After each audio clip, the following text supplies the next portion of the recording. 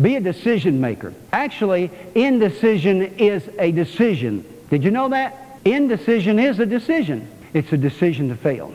Procrastination. Now let's ask the husbands and wives here this morning. Is your mate prone toward procrastination? Husbands first. Is your wife, does she tend toward procrastination? What about wives? Does your husband tend toward procrastination? Don't answer that. How is it that when I ask that question, husbands cannot remember, but wives can? How is that? I don't understand that. You know, I don't remember anything that Renee procrastinates about, but I guarantee you she can remember things that I procrastinate about because I have a bad memory, she says.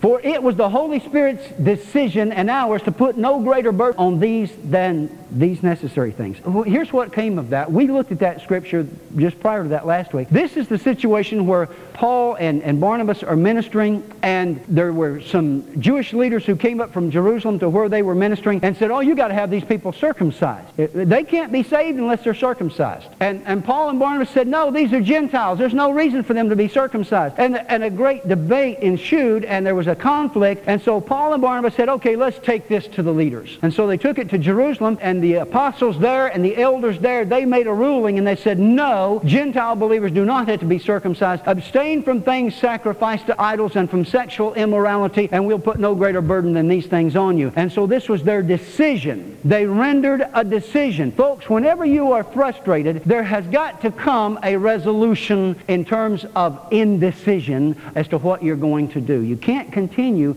in indecision. If you continue in indecision, the frustration only continues. At some point, you make a decision, okay? And as you do that, don't worry about your decision. Think it through, study it, and then do it. And once you do it, full steam ahead. And it says in Acts 16:4, following up on the scripture I just read before, as they traveled throughout the towns, they delivered to them the decisions reached by the apostles and the elders at Jerusalem. Paul and Barnabas said, that's good enough for us. That's the word. We go. And they went out and they ministered. And that's where we have to come to with this frustration that we're experiencing. If other people are involved, we sit down, we talk about it, and we come to a decision, and then we move. And the frustration diminishes.